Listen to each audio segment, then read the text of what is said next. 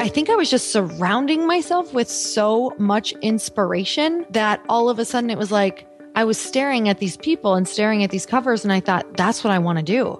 I want to be this inspiration for other people. Today's guest, Lori Harder, spends pretty much most of her days building businesses and helping women stand in a place of health and vibrance and vitality. She also has graced the cover of a number of different health and fitness magazines as a cover model. This really sounds odd for somebody who actually knew who she was as a kid, because Lori grew up in a town in Michigan where she was part of a faith-based community where she was largely isolated from the entire outside world. And in her early teens, she developed a pretty severe anxiety disorder and also struggled with weight, as did her entire family. And she was the person that you would think would be the last one to end up doing what she's doing. Yet somehow something happened, a switch flipped, and all of a sudden everything came pouring out with Lori and led to years of transformation and healing, and now her standing in a place to be able to turn around and do that for other people. We dive into this really powerful journey in today's conversation. I'm Jonathan Fields. This is Good Life Project.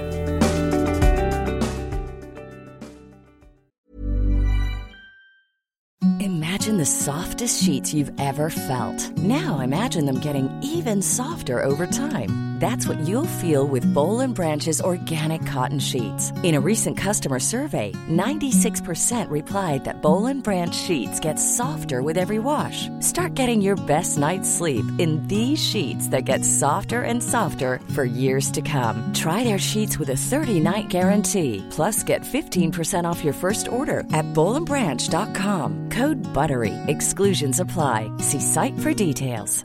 Life is full of awesome what-ifs, and some not so much, like unexpected medical costs. That's why United Healthcare provides Health Protector Guard fixed indemnity insurance plans to supplement your primary plan and help manage out-of-pocket costs. Learn more at uh1.com. Good Life Project is sponsored by LinkedIn Ads. So as a business-to-business marketer, your needs are unique. B2B buying cycles are long and your customers face incredibly complex decisions. So isn't it time you had a marketing platform built specifically for you? LinkedIn Ads empowers marketers with solutions tailored for B2B. Imagine having direct access to 1 billion professionals, including 180 million senior executives and 10 million C-level leaders. With LinkedIn's powerful targeting tools built for B2B, you can drive serious results. LinkedIn Ads generated 2 to 5 times higher return on ad spend than other social platforms in the technology space. We've actually tapped the power of LinkedIn Ads a number of times ourselves, and the campaigns have been really successful. If you're ready to revolutionize your B2B marketing, try LinkedIn Ads with a $100 credit on your next campaign. Terms and conditions apply. Go to linkedin.com/goodlifeproject to claim your credit. That's linkedin.com/goodlifeproject, or just click the link in the show notes. Terms and conditions apply. Really kind of fascinated by your story, by your journey. I want to talk about what you're up to now because I think you're doing some really cool stuff. Right now you're sort of a luminary, leading light in the world of wellness and fitness and sort of taking control of life. This was not your early state of being, from what I can tell from your story. So you grew up in the Midwest, right? Yes, I'm actually from Upper Michigan. So a lot of people didn't even know there's an upper portion to Michigan. Really small town. I know. I'm from New York, so we have this really warped sense of the United States. It's sort of like there's New York City, there's the Hudson River, and then there's California, and we're pretty sure there's some stuff in the middle. I know. It's like I totally know. It's completely screwed up. We have a weird sense of the world. Tell me about the town. Tell me about sort of like the vibe when you were growing up. Oh, man. Well, so just like you had a different sense of the world, I had a totally different sense of the world. It was like, yes, there was New York and California, but they were like these places that you'd probably never, ever go to. It was like this dreamland, like Disneyland almost. Like, yeah, it exists, but it's, it's just totally so far outside of the realm of reality. It was like something I saw on TV. So for me, being from a really small town, it was just like, that was the life that we knew. It was, in the winter, you either snowboard or ski, or you're indoors literally all of the time. And in the summer, which is like 2 months long, no joke, you just try to get outside as much as possible. And I grew up in a really religious family. So take a small town and make it even smaller, because the religion I was in, I was only allowed to associate with people within my religion. Well, there was only like 2 girls my age. So I will say it was, I didn't know any better, but it was very isolated. I led a completely isolated life growing up. Huh. Are you open to exploring that a little bit? Sure. I mean, not the isolated life part, but just the faith, like sort of like the faith that you grew up in and how that affected you. Yes.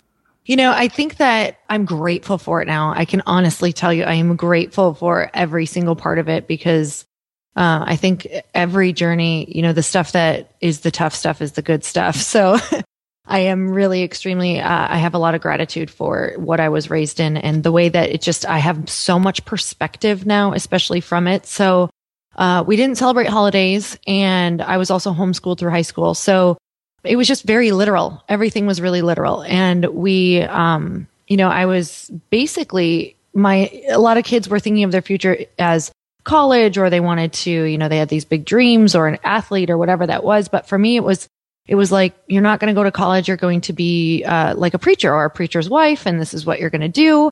And I couldn't, while I knew that that's something that was in my heart, I wanted to obviously serve God. It wasn't in the way in which I was expected to do it was not resonating with me.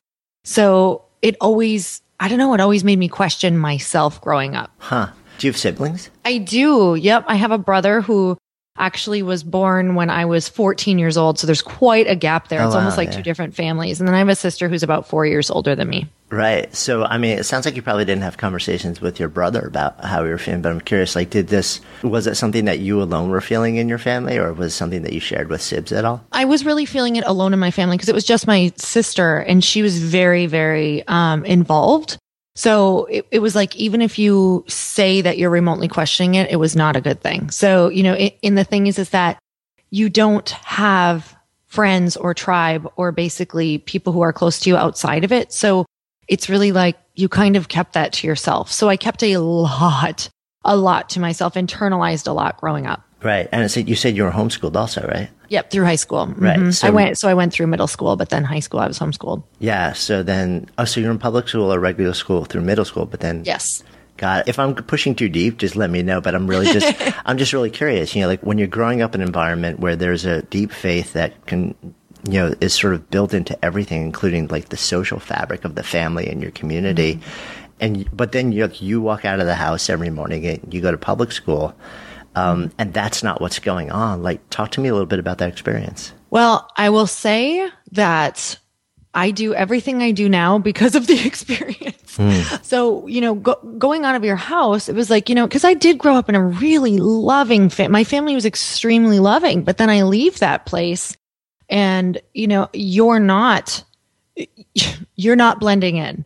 Because let's say the kids would do, just a lot of my memories are the kids doing different art projects, or in music doing, different musicals around the holidays and different things like that I couldn't be a part of. So, and obviously it was my choice to say that as well, but this was what I was raised in. So I would say, I would have to go into another room, or while kids were making, turkeys and Christmas trees, I was making like a flower, and people were like, "What are you doing?" Like, it was just, it was a constant not being able to associate with people after school. So then not being able to date, all of these different things that really put kind of a target on your back.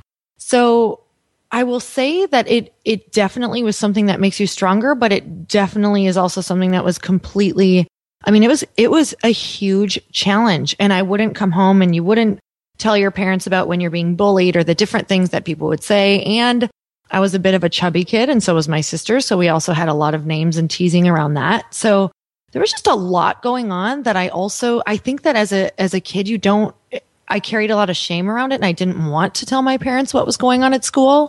What ended up happening was I developed really insane anxiety. So much anxiety because whenever any attention would be put on me, I knew that something negative would happen, right? Because it was always something around the religion or my weight or anything that could basically, kids love to pick on stuff in middle school, and I just happened to have quite a few things to pick on. So it was like the second attention would be turned on me, I would go into extreme panic attack. So this was happening, like, I think I remember my first one at like 12 or 13. So that was a huge reason also why I was homeschooled, not just religious, but also because I was having massive panic attacks. Yeah, I mean, I can't imagine being that age and being in that scenario. So when you go from sort of this scenario, and again, like you said, like, it's a very loving family. It's just, it sounds like, they're very strict rules. Well, I have to ask you a question, and because there's a word that keeps popping into my head, and I'm guessing you've probably been asked about this in the past too, but so you haven't shared what the faith was with me, and if you don't want to, that's fine. But anytime I have conversations with people, or I see, or I read about, or I explore any form of faith or philosophy or ideology where part of it is dissociating from everybody outside of that, the word that always comes up to me is cult. Mm-hmm. And because that's one of the defining elements, like the difference between a deeply rooted faith and a strong ideology and stuff like that. In my mind, there are a whole bunch of them. But one of the things that I always get curious about and concerned about is when one of the most deeply held values or beliefs is not being allowed to associate with anyone but anyone in the faith or the lineage or the ideology. Have you thought about this? Have you had conversations around that? There's been conversations around it, and I can see that with a lot of different religions, definitely. But as far as, obviously, yes, it's a topic that can come up a lot around it, but at the same time, it's such a choice of, and I did have a really clear choice. So when I was 18, I had a clear choice of what do I want to do. And I think here's the thing about it is that in different areas, what I discovered, because I moved around a lot, is it was all extremely different. So dependent upon the region, it's kind of like, I think being so isolated as well, it was extreme. So, but yes, I do think, I think that's a conversation as well, but I think there's a lot of choice that can also happen. My family is really open now and they're still involved with it. So they're very, very open to the idea of where I'm at and how I feel and the things that I'm doing. And I think that it's been a conversation, right? Communication and conversation. So yeah, I don't know if that's a specific answer, but it's always interesting to me because there's often so much grounding and solace in living with a tradition where there's a really well-developed set of rules to live by. And at the same time, there's also, you're always balancing that fine line between comfort and grounding and knowing, knowing these are the tenets by which I live. And at the same time, limitations on freedom, whether that being freedom from or freedom to. And so it's a topic that it kind of intrigues me. Mm-hmm. So coming middle school, as you said, the combination of your weight and just your interacting with people led to this anxiety. How do you work through that? Is it something that you, or how did you work through it? Or did you, I guess? Oh my goodness. Okay. Well, that was a journey of years. I mean, I think that I can probably tell you, I started coming out of it. So what was it? Early teen years until about 25 or 26. Where I really started to understand what it was. And I just lived in that extreme case of basically everything was panic and anxiety all of the time. So, how you can have good thoughts, but then all of a sudden it's almost like you're scanning your whole day or you're scanning your life for what could be wrong. That's how I woke up in the morning. It was like, oh, I feel okay. Why do I feel okay? And it was like, I just scanned for anything that was wrong. And then I'd cling into that story. And I can tell you that's how my days, every day I would wake up. And I started to, at a really young age, because I knew there was something inside of my soul. I don't know where it came from. I knew that there might be another choice. So I used to go for walks, or I used to go on long bike rides, just anything to kind of get out and explore, because I had an adventurous part of me, despite, being kind of in a, just in more of an isolated life. So I'd always go for long bike rides, or I'd go for, I'd grab my rollerblades and go forever. I'd be gone all day long. Well, while I was doing that, what are you doing? You're exercising, you're getting out, you're kind of expanding your mind, you're seeing different things. And I realized that when I would go and exercise, I would feel better. I'd feel less anxious. I would notice I could find some peace. I'd go outdoors. I mean, I was outdoors all the time. I'd go down by the lake. Like I said, I skied and snowboarded a lot. These things would be alone, but there would be times where I would find kind of this peace. So I realized along the way that fitness and moving my body equaled a bit of peace. And it was a way to kind of manage the anxiety. So I truly, on the days where I wouldn't, I would feel like frantic. So that's where when I started just working out, I didn't have the nutrition thing down at all. I was still like all pasta, hot dogs, macaroni, Coca-Cola. And then my family started dieting later on. I was probably in my, I actually think they started dieting really young, and I started getting interested in, what are they doing? What is this diet thing? Okay, I want to lose weight too. So it was like all the wrong dieting. You remember the whole fat-free craze where, we would get like Snackwells, which was like fat-free cookies, except I'd eat the whole box. And I'm like, this is not working for me. But I started to tune into that, right? Like, wow, I can kind of do these little hacks. I can kind of manipulate my life a little bit to feel better. And that's really when I started making sure that I was moving every day, that I was working out every day. And later on, I learned that there were even more things that I could do as I got more curious. As I started, I would beg my mom for fitness magazines. So I would read them from start to finish. I would carry them around with me in my bags. I would literally cut out anything that inspired me, and I'd put all of them up on my walls. So I had 2 closet doors, and like the closet doors were full of all of these fitness models, the covers, all these different things. Because to me, I guess I thought a strong exterior meant a strong, confident interior. So I just thought, how could you not feel good? How could you not feel confident if you built up your outside? Well, the years pass, I build up my outside. I really learn how to do that. I spend a lot of time on nutrition. I really learn all of these different things to make you feel better and really clear and, release a lot of anxiety, release a lot of the depression and different things that were going on. And then I realized there was still this gaping hole in my soul that was like, okay, this all feels good, but now what? Now what do I do? So it just started getting me into the whole mindfulness and really wanting to help other people with different transformations as well. Yeah. So, and I want to fill in some of those gaps there before we sort of move into that phase, because there's a lot that went on. So you went from, what's interesting to me is that the thing that got you into moving your body from a young age. For most people, I think if you ask them, who became regular exercises, if you ask them, well, what's the thing that really motivated you, especially when you're younger, it's, well, I want to look better. And for you, that wasn't it. It was you suffered from this really profound anxiety, and you connected exercise, you connected moving with your body at a really young age, with it changing not just the state of your body, but the state of your mind, which is, I think it's really unusual for that to happen almost for anybody, but especially at such a young age. There was, I'm not going to lie, there was 2 motivating factors. It was that, and also, of course, not wanting to be made fun of anymore. I literally remember thinking when people would say it, I'd be like, I was like 12 years old, right? Maybe even younger. I was like, I'm going to show you. Just wait. I'm going to show you. Like, I'm going to be great. I didn't know what that meant. I had no idea. I didn't know what to deal with first. I literally remember just moments of like, you don't even know. I would just leave the house and grab my stuff because it was just, there was so much just bubbling up inside of you. I'm sure so many people can relate to that.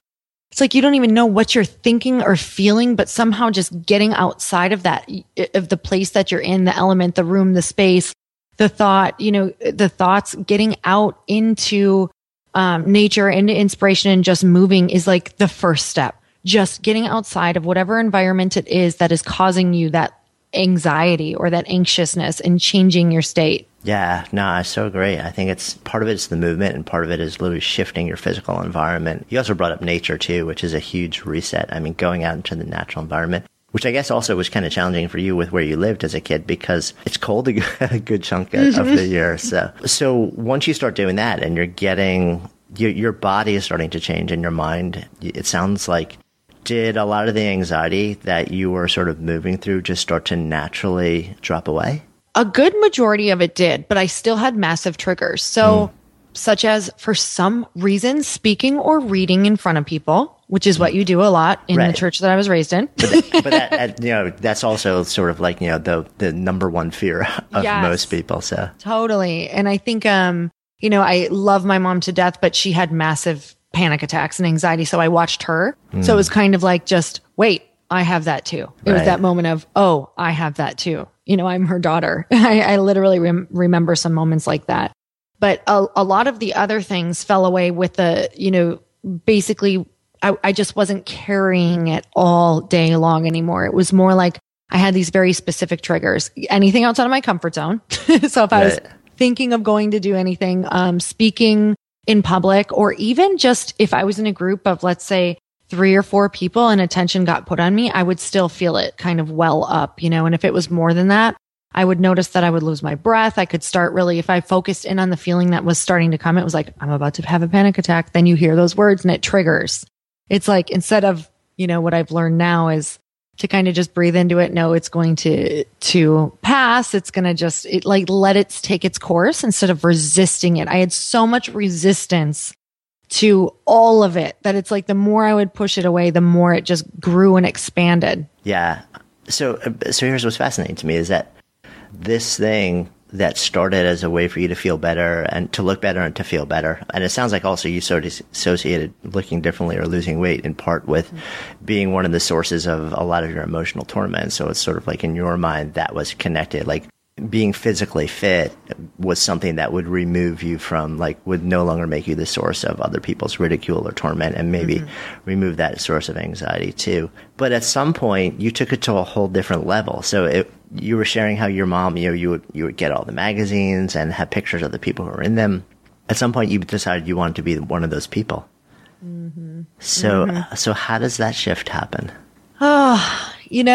I think that because I didn't realize how much I was just making sure I was surrounded by inspiration, because I didn't have anything to model after in my own life, right? No one in my family was fit.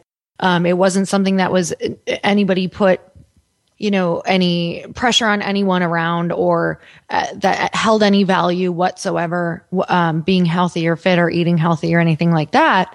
So for me, it was like, I knew that was something in my mind, right? In my young mind, it was like, okay, yes, that is going to stop all of this.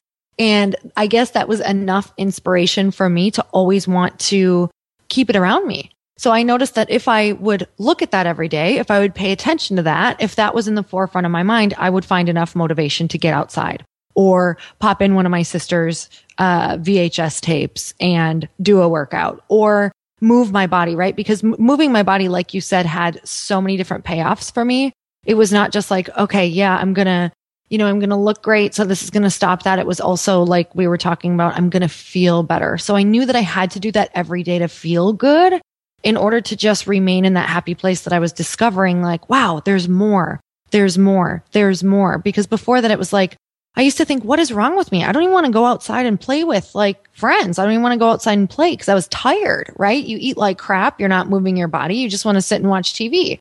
So I think I was just surrounding myself with so much inspiration that all of a sudden it was like, I was staring at these people and staring at these covers. And I thought, that's what I want to do. I want to be this inspiration for other people. I want to be this person for other people. And that started to become a massive motivator. That pulled me out every day. That became an even stronger pull than, oh yeah, you can just stop all of this. It was like, wait a minute. I want to be what these people are to me, because it was like this guiding light in my life that I can't imagine if I did not have that to grab onto. And so it doesn't mean it has to be from someone close to you. It doesn't mean it has to be from someone in your family. It can be something that triggers you that's like, wow, this person is telling their story and it's affecting my life so much on a day-to-day basis that we have the ability to do that, to shift people's heart, to pull someone out of bed, to give them massive fulfillment. And it was like a switch. Like I just had the awareness that maybe if I worked hard enough, I could use my story to show people that no matter where you're from, whether you're fit or not, an athlete or not, whether you have this set of hardcore beliefs, right, that are so instilled in you that it's like, how are you ever going to even think a new way?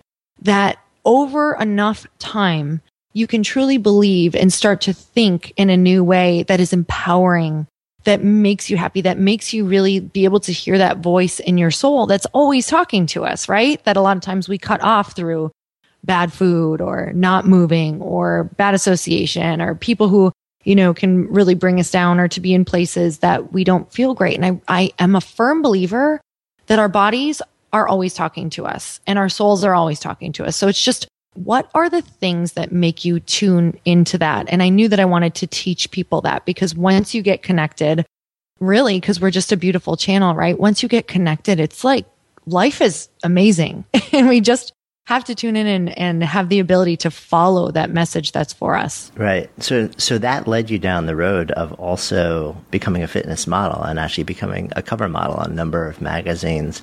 I'm curious about whether, when you made the decision to do that, did that trigger any of those same, I'm going to be exposed on a level that, like to all sorts of numbers of people? Or were you just like, this is the most incredible opportunity to inspire people, finally, to tell my story, to show what's possible? Because being, if you said your number one fear, when you were a kid was, this huge anxiety around public speaking, which is really being in front of people. And now you're sort of like, I'm putting my body on the cover of a magazine, which could potentially be seen by millions of people. I'm curious what the conversation in your head was around that. Definitely. There's so much that goes on in your mind on the way there.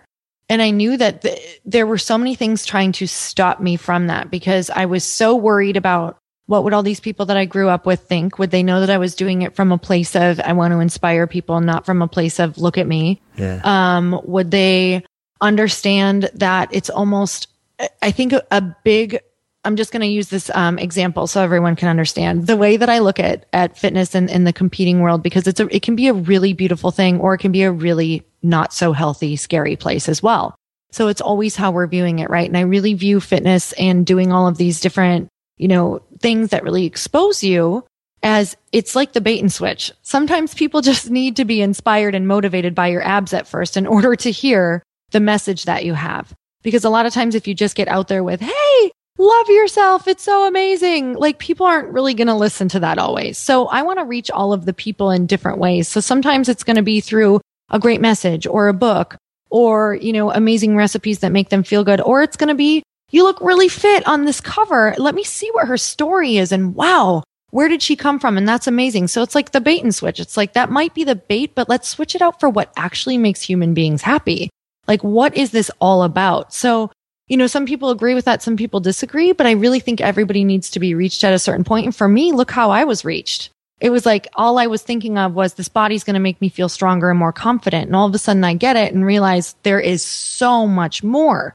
So that might have been the thing that was motivating me at first, but now the whole world is opened up to me. So yeah, a lot comes up around that.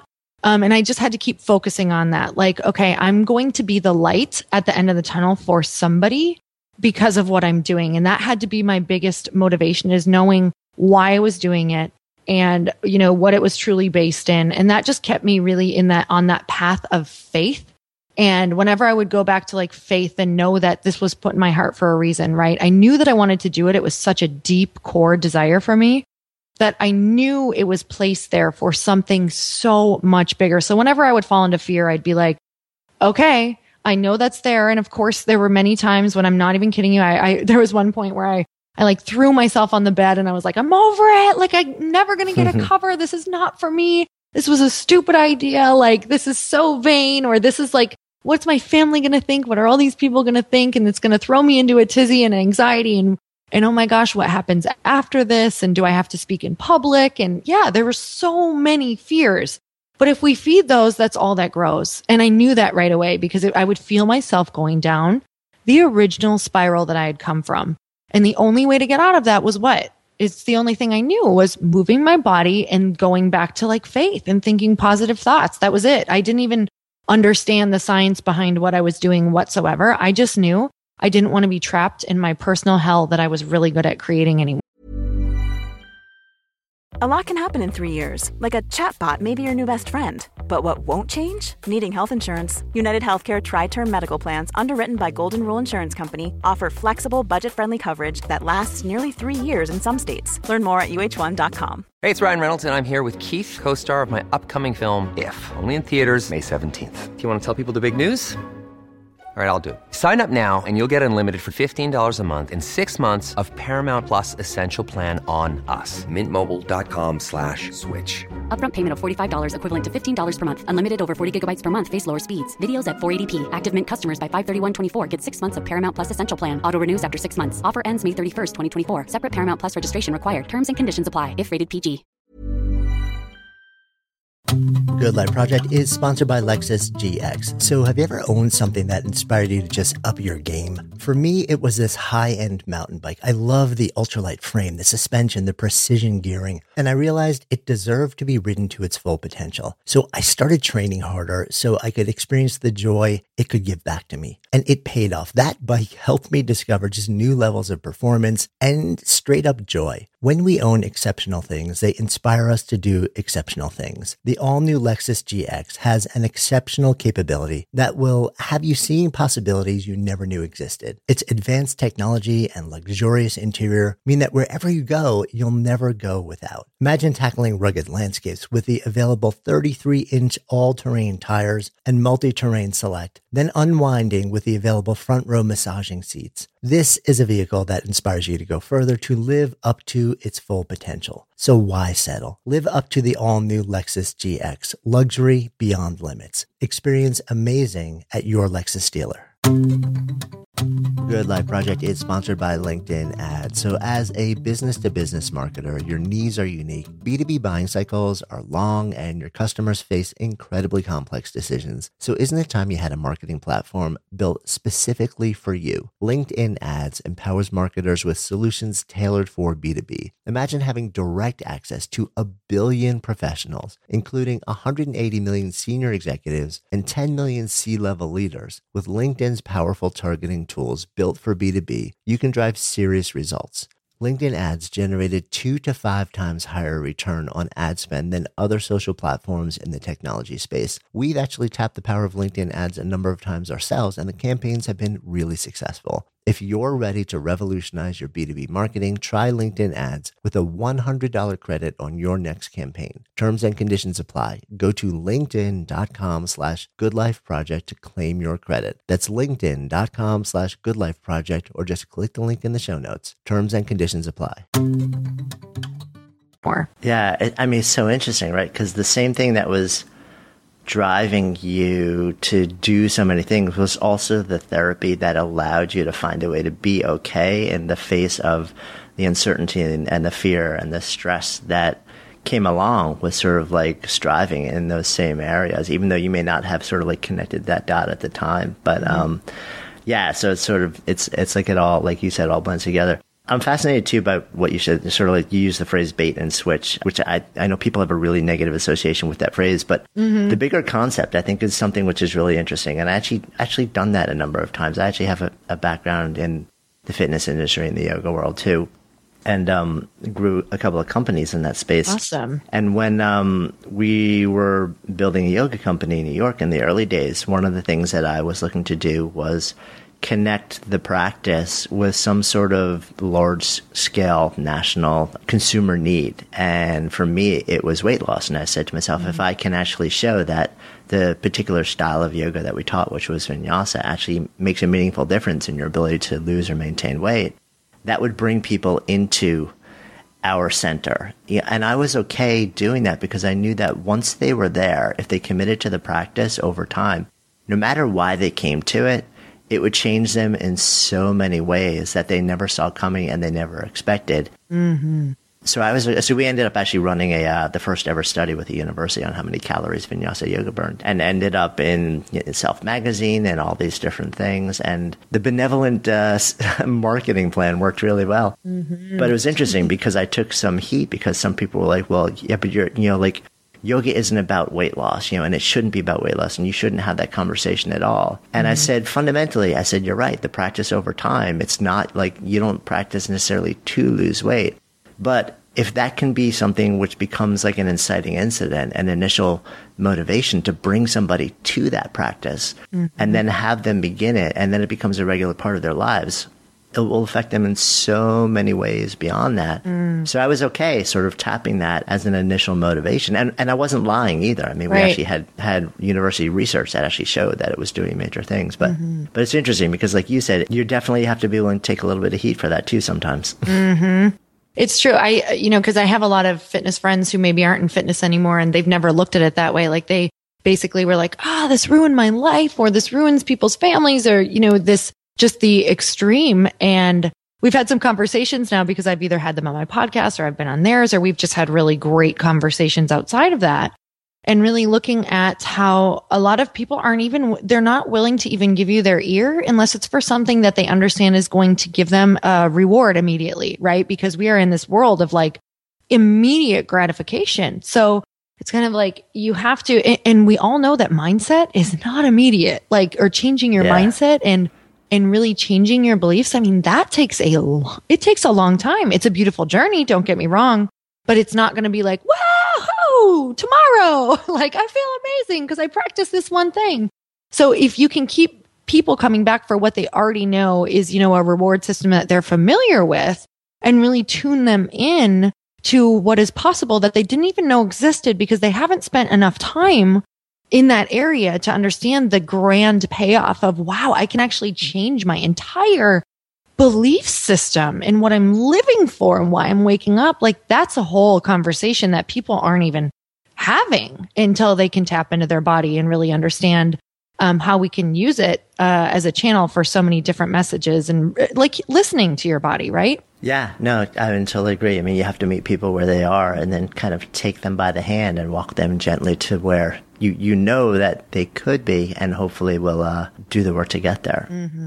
But yeah, what you said also about mindset being, it's funny, being not an immediate thing is so true. It's a practice and the benefits happen over time. And I think sometimes when people think about shifting mindset, whether it's through meditation or mindfulness, becoming more aware, we get so frustrated because we expect things to happen quickly, especially now. There's this culture of instant. And there's nothing that I've ever seen. I still haven't found a technology that allows you to accelerate that sort of, deeper opening process and neural rewiring in any kind of meaningful way other than just committed practice over time. Yes. And, it's funny as it goes on, you actually get excited to start a new practice of just being more mindful in certain areas. But in the beginning, it was like, cause I wanted, as soon as I discovered that with anxiety, because I still, I still have it. I just know how to deal with it. I understand the tools to really be able to either, let it pass or kind of work with it, or it's like I'm friends with it now. Like we're not good friends, but I'm kind of like, oh, hey, you, like we're acquaintances. So I'm just living with it. But I wanted that to be quick, and it's just not. And I look back and I'm so grateful that it wasn't, because along the way, there is so much value in the lessons that whatever you're dealing with right now is trying to tell you. And it's like, I can look at every challenging thing in my life and say, oh, that's why that was happening for so long. Or, wow, I really wasn't getting the message on that one. Or, whoa, I just needed to really set boundaries there. That's why this same type of person kept on coming back in my life over and over and over again. What would be an example of that might come to mind? For me, after I was no longer basically practicing in that religion that I was in, I had this whole world open up of, whoa, I can hang out with anyone. So then I just wanted to be loved, right? Because at the core, we all want to be loved and accepted. So I would basically bend over backwards for people just to gain their acceptance. Like when I was in my early 20s, it was like, okay, you need a ride from the bar at 3 a.m. Oh, you need somebody to drive you to work or help you pick up your apartment or whatever that is. It was like I was doing all of these things because I just wanted to be loved and accepted and be someone's friend, because I've never really had like best friends in my life growing up, right? So I didn't even know what that relationship looked like. So I kept on attracting the same type of person in my life where I was like, wow, I don't feel like they would do the same for me.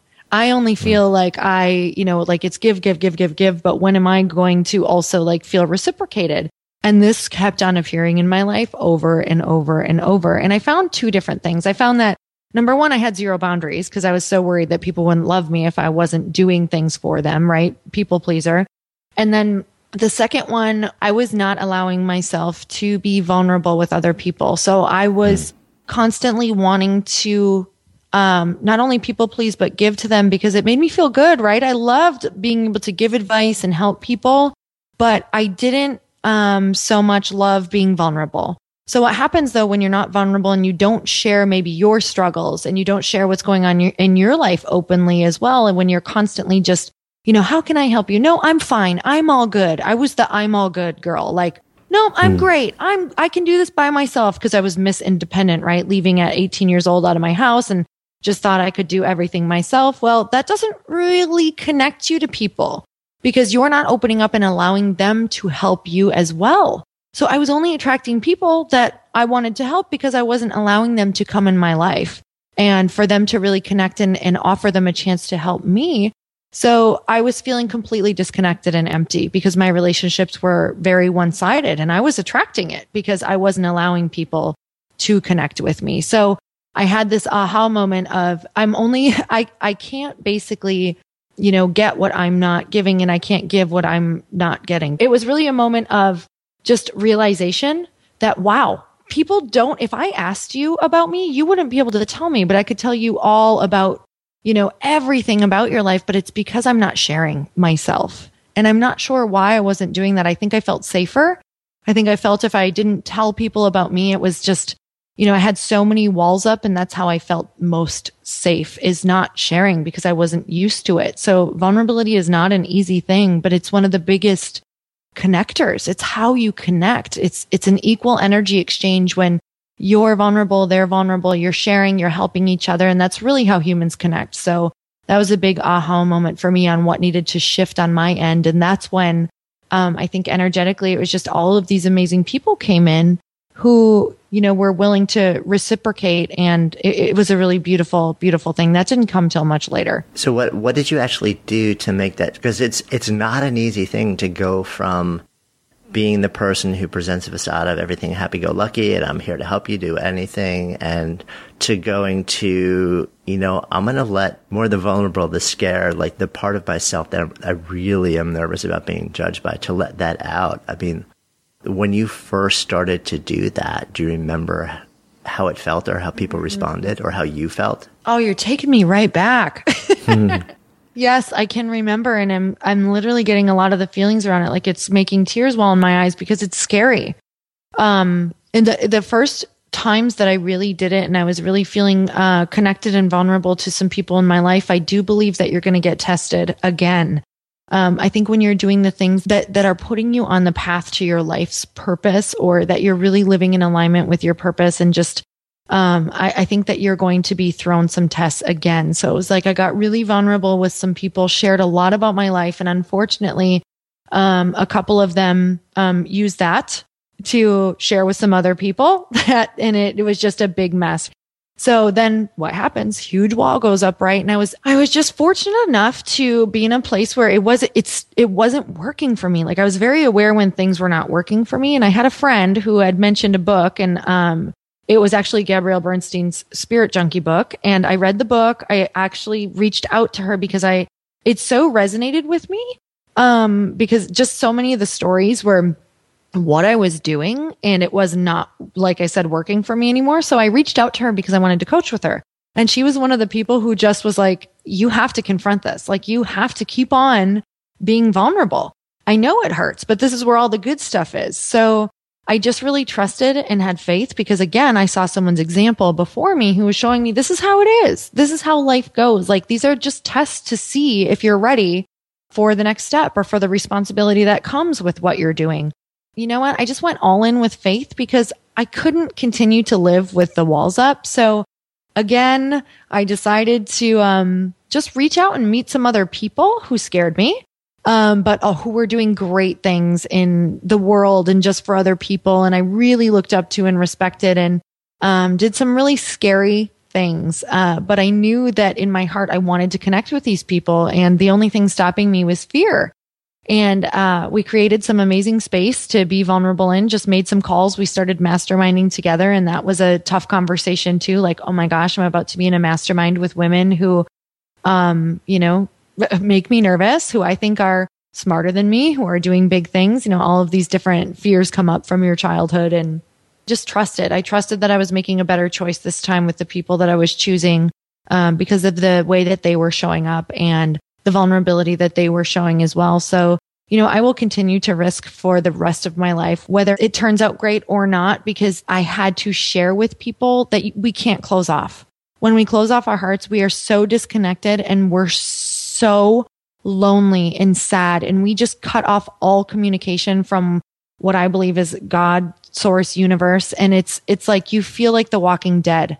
So you have to keep your heart open. You have to know that there's something beautiful on the other side. And I think that it's through our experiences and our speaking and your podcast that it's going to let people know that it's safe again, that it's worth all of the risk in the world, because your message and your story needs to be heard and told so that other people can break free of the prisons that we create in our own mind. Yeah, I mean, it's interesting that so many of us have felt that, right? And we probably, it's going to be a cycle. You're going to feel it again at some point in your life. And it's the chance of you happening upon a group of people or one person where you can actually, lay yourself bare and be vulnerable and be real and be accepted, and then have that person, embrace you versus have somebody just completely shoot you down and reject you. To have that happen to you, to basically have that, to be rejected and to be refused when you took that first step out of the protective cave and actually shared yourself, and then to retreat, to put the walls back up, and then to come back. Not everybody does that. I think a lot of us dip our toe in those waters, and then it doesn't go well the first time or the second time or the third time. We're like, you know what? That's 3 strikes. I'm just going back, and life is pretty gray, but, I'm terrified of, I was rejected when I tried to make it go from gray to color. So maybe this is just the lot I meant to live. And it's so sad when that happens, because, maybe that next person would be the one who would embrace you. Or maybe it's a matter of, I don't think we're taught to explore and find the communities and the people who are aligned and will embrace us for, that weird, goofy, offbeat person, that we all are deep down. I've got a lot of that. Yeah, so do I, raising my hand over here. I'm like, I just now wave that weirdo flag nice and high so I can attract all the other ones. I'm like, see it? Yeah. It's out here. Now, when I feel really tested, when I'm really second guessing, when I feel like I really want to retreat and go to a desolate island, right? Because that's like, we all have those fantasies of like, that's it. I just want to go away from all human beings because it's hurting me. It's hurtful. This is, it's just, you're seeking comfort. It's every time that happens to me, I think, whoa, there must be something so big waiting for me here, because the tests are simply because God, whatever you believe in, I'm just going to use God, because that is he's so intertwined in my life. And it's how I got out of so many different things. Just so much of the pain that I was internalizing. There's something so big there that he needs to know you're ready and responsible enough to stay in it when those eyes get to you, when people start relying on you, when people start saying, whoa, I'm watching this person, right? Just like I watched all the women on the magazines, just like I watched all of, these people who've gone before me and coached with all of these people. If they just disappeared because it got hard, what would that say to me? It would say, oh, no, see, she was on the cover of a fitness magazine. She came back from all of, everything that she struggled with. And now she gained all that weight back and disappeared. And she says whatever to fitness. Like, no, you can't do that. You have to know that you are going to be ready for what comes with all of the great stuff, right? Because it's not easy. You and I both know that there's going to be a lot of tests along the way, but it's like, you can't just hand it over to the people who are like, okay, good job. You passed one test. Awesome. You can have all that you desire and dream of now. It's not like that, because you have to be sure that you are strong enough to carry on with everything that comes with all of the beauty and all of the reward, because there is a responsibility. So the more tests you have, the bigger the reward is going to be. And now I remember that. So when I'm getting tested, I'm like, nope, not strong enough yet. Nope, not strong enough yet. Okay, you're getting there. You're almost there. Okay, this didn't feel that bad this time. Okay, it's getting better. I can release it quicker. And that's been a really great thing for me to cling to. Yeah. I'm curious, how much of this is because you know it's your journey and you know these tests are here for you and you know there's something extraordinary waiting on the other side? And at this point in your life, you know, you've become, you could probably use the word role model. You become a leader. You become somebody who people look to set an example. There's something that's in like a spidey sense in me that's wondering how much of your fierceness in pushing through comes from the fact that you know you need to do this for yourself, versus you feel a responsibility to walk the walk and be a living example for others. Oh man, it pulls me out of bed every day because I literally, so in the morning I start with a meditation or visualization right away. And the thing that I picture is actually the people shifting, because I know the moment where I shifted and what that felt like. So I picture the people that maybe I'm going to show up for that day, whoever tunes in, reads something, watches a video, because all it takes is one glimmer of hope to maybe save someone's life, you know, to maybe make somebody realize their greatness and they can pay that forward and pay that forward. And I don't think people realize what they're doing and how one sentence or one thing on social media can really shift the entire world. Because I love the quote, it's our sadness can't do anything, but our happiness can elevate the world. So I'm always picturing people and what that moment of shift is going to be like. So I think when I wake up every day, yes, I want to be happy. I want to feel good. I want to feel tuned in, but that's only going to get me so far. It's when I'm really thinking about other people is when I'm pulled. I'm literally pulled out of bed in the morning because I know that someone or something is waiting. But of course it feels good to do it for myself. But if you want true purpose, it's when that's when you realize the bigger picture of, man, we are just here to give love, to share hope, to be a beacon, to be a channel, whatever, you know, whenever you discover your purpose, that's when it's that magical moment of knowing why you were put on this earth. Yeah. I wonder, it's an impossible question to answer, but I wonder how much it's almost like it comes full circle, right? Because pretty much any faith, one of the core tenets of pretty much literally every single faith on the planet is that it's steeped in service of others. Mm-hmm. It sounds like that's remained. I'm guessing that was probably a part of what your upbringing, and that's probably remained a really, really, really bedrock part of who you are. You know what? I really do believe it's everything. It's everything. Nothing is even worth it until it's shared, right? Like that's all we want to do is you get happy and then all of a sudden you're like, well, this isn't so great if I'm alone. It's always wanting to share. And I think that's my whole purpose, our whole being. My husband and I just feel blessed to be able to share, to have people to share with, to really have had the past, to be able to use that to connect to people and let them know that there's so much more, and everything that they are going through is for a purpose, and that's to share it and to show people that, you know, you can find happiness through whatever you're going through right now, and purpose as well. Yeah. So we haven't actually kind of like come full circle with what you're up to now. There was a chunk of time where you kind of went deep down the fitness rabbit hole, and we're doing a lot of modeling and stuff like that. But then you also shared earlier in a conversation that there was a wake-up call from that too, which led to a shift into a desire to serve people differently. And I think we can probably gather a lot of the ways that you're doing that differently now. But just sort of tell me what you're up to now, because I'm curious what the fuller picture is. Okay, I'm just going to tell you real quick that I did the whole fitness thing. I did fitness competitions. It's like I had finally gotten those covers after years and years and years. I mean, there was literally probably 40 different times I was turned down, no joke, which is fantastic, right? It just makes for, I was like, I'm going to get this. You just don't know it yet. So after it all happened, it's like, I thought that was it. I thought I was going to feel fulfilled. I thought I was going to be like, yes, life is amazing. But what I found was I felt even more empty. I was like, how is this possibly happening? Because I thought that it would just be, all these different things would come into my life, and it just did not happen that way. Like if you don't actively use all of the titles and really use it as a platform for yourself, nothing comes of it. Like the month is over, your magazine cover's over, people forget, they don't know who you are. It's just like, it's not what people think it is.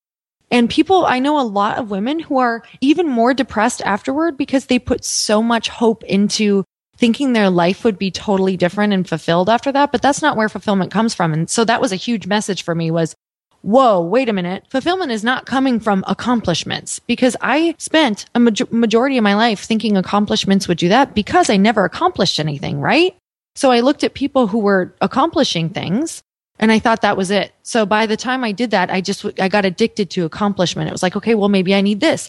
Okay, well, maybe I need this. And it was giving me this high, but then this massive letdown. And so after waking up and going, whoa, this is not where it's at. This is fantastic.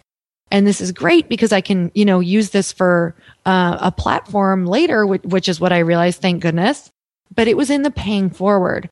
It was in the building community. It was in those moments that were quiet one-on-one in my gym when I was training somebody and we were talking about, how good working out is making them feel, how it's making their relationships better, how they were helping people in their family, how their kids are feeling better, how their relationships with their husband are improving. The emails that would come in around just like how their lives were changing. Those were the moments where I was like, yes, yes, yes, yes, this is it. Like, this is it, not all of this other stuff. And I had to start getting to the point of, if nothing ever happened again, if I never got another cover, if I didn't get to beat Jillian Michaels, if I didn't get X, Y, and Z, this is where I would be happy the rest of my life. And it was getting to that point of knowing that it wasn't all the other things. Yes, they were great. They were amazing bonuses along the way. And I highly recommend going towards your dreams. But at the same time, it's knowing that right now in this moment where you're at, what you're going through, what you're able to do, who you're able to affect, who you can hold the door for, who you can smile at, how present can you be? This is it. This is all there is. It is it. Like, this is it. Yeah. No, it's a powerful moment when you sort of like awaken to the reality that that's actually what it's really all about when it comes down to it, when you're stripped bare. It's so true. So I want to come full circle with you. So the name of this is Good Life Project. So if I offer that term out to you, to live a good life, what comes up? What does it mean to you? Being really present to what does happiness mean to you? Not what do you think it should mean, but what does that mean to you? And really connecting to a higher power. That's what it means to me. It means connecting in every single day and listening to, how I can show up and how I can serve, and making sure I'm nurturing my relationships. And just, could I have done more today? Just looking at the day and saying, what can I do today that could help somebody else? And knowing that when my head hits the pillow that I did that. That's just, if I could wake up every day and know that is a good life to me. Thank you. Thank you so much. Hey, thanks so much for listening. We love sharing real, unscripted conversations and ideas that matter. And if you enjoy that too, and if you enjoy what we're up to, I'd be so grateful if you would take just a few seconds and rate and review the podcast. It really helps us get the word out. And you can actually do that now right from the podcast app on your phone. If you have an iPhone, you just click on the reviews tab and take a few seconds and jam over there. And if you haven't yet subscribed while you're there, then make sure you hit the subscribe button while you're at it. And then you'll be sure to never miss out on any of our incredible guests or conversations or riffs. And for those of you, our awesome community who are on other platforms, any love that you might be able to offer sharing our message would just be so appreciated. Until next time, this is Jonathan Fields signing off for Good Life Project.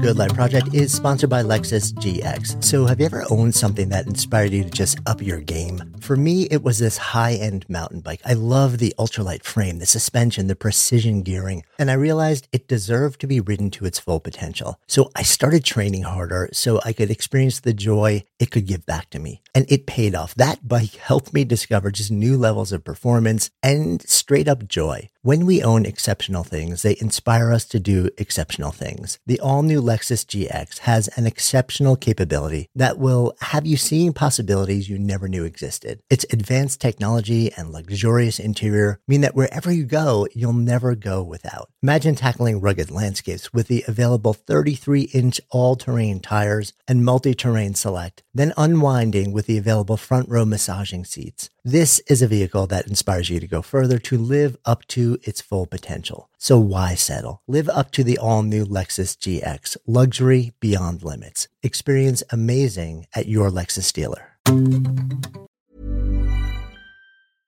Imagine the softest sheets you've ever felt. Now imagine them getting even softer over time. That's what you'll feel with Boll & Branch's organic cotton sheets. In a recent customer survey, 96% replied that Boll & Branch sheets get softer with every wash. Start getting your best night's sleep in these sheets that get softer and softer for years to come. Try their sheets with a 30-night guarantee. Plus, get 15% off your first order at bollandbranch.com. Code BUTTERY. Exclusions apply. See site for details.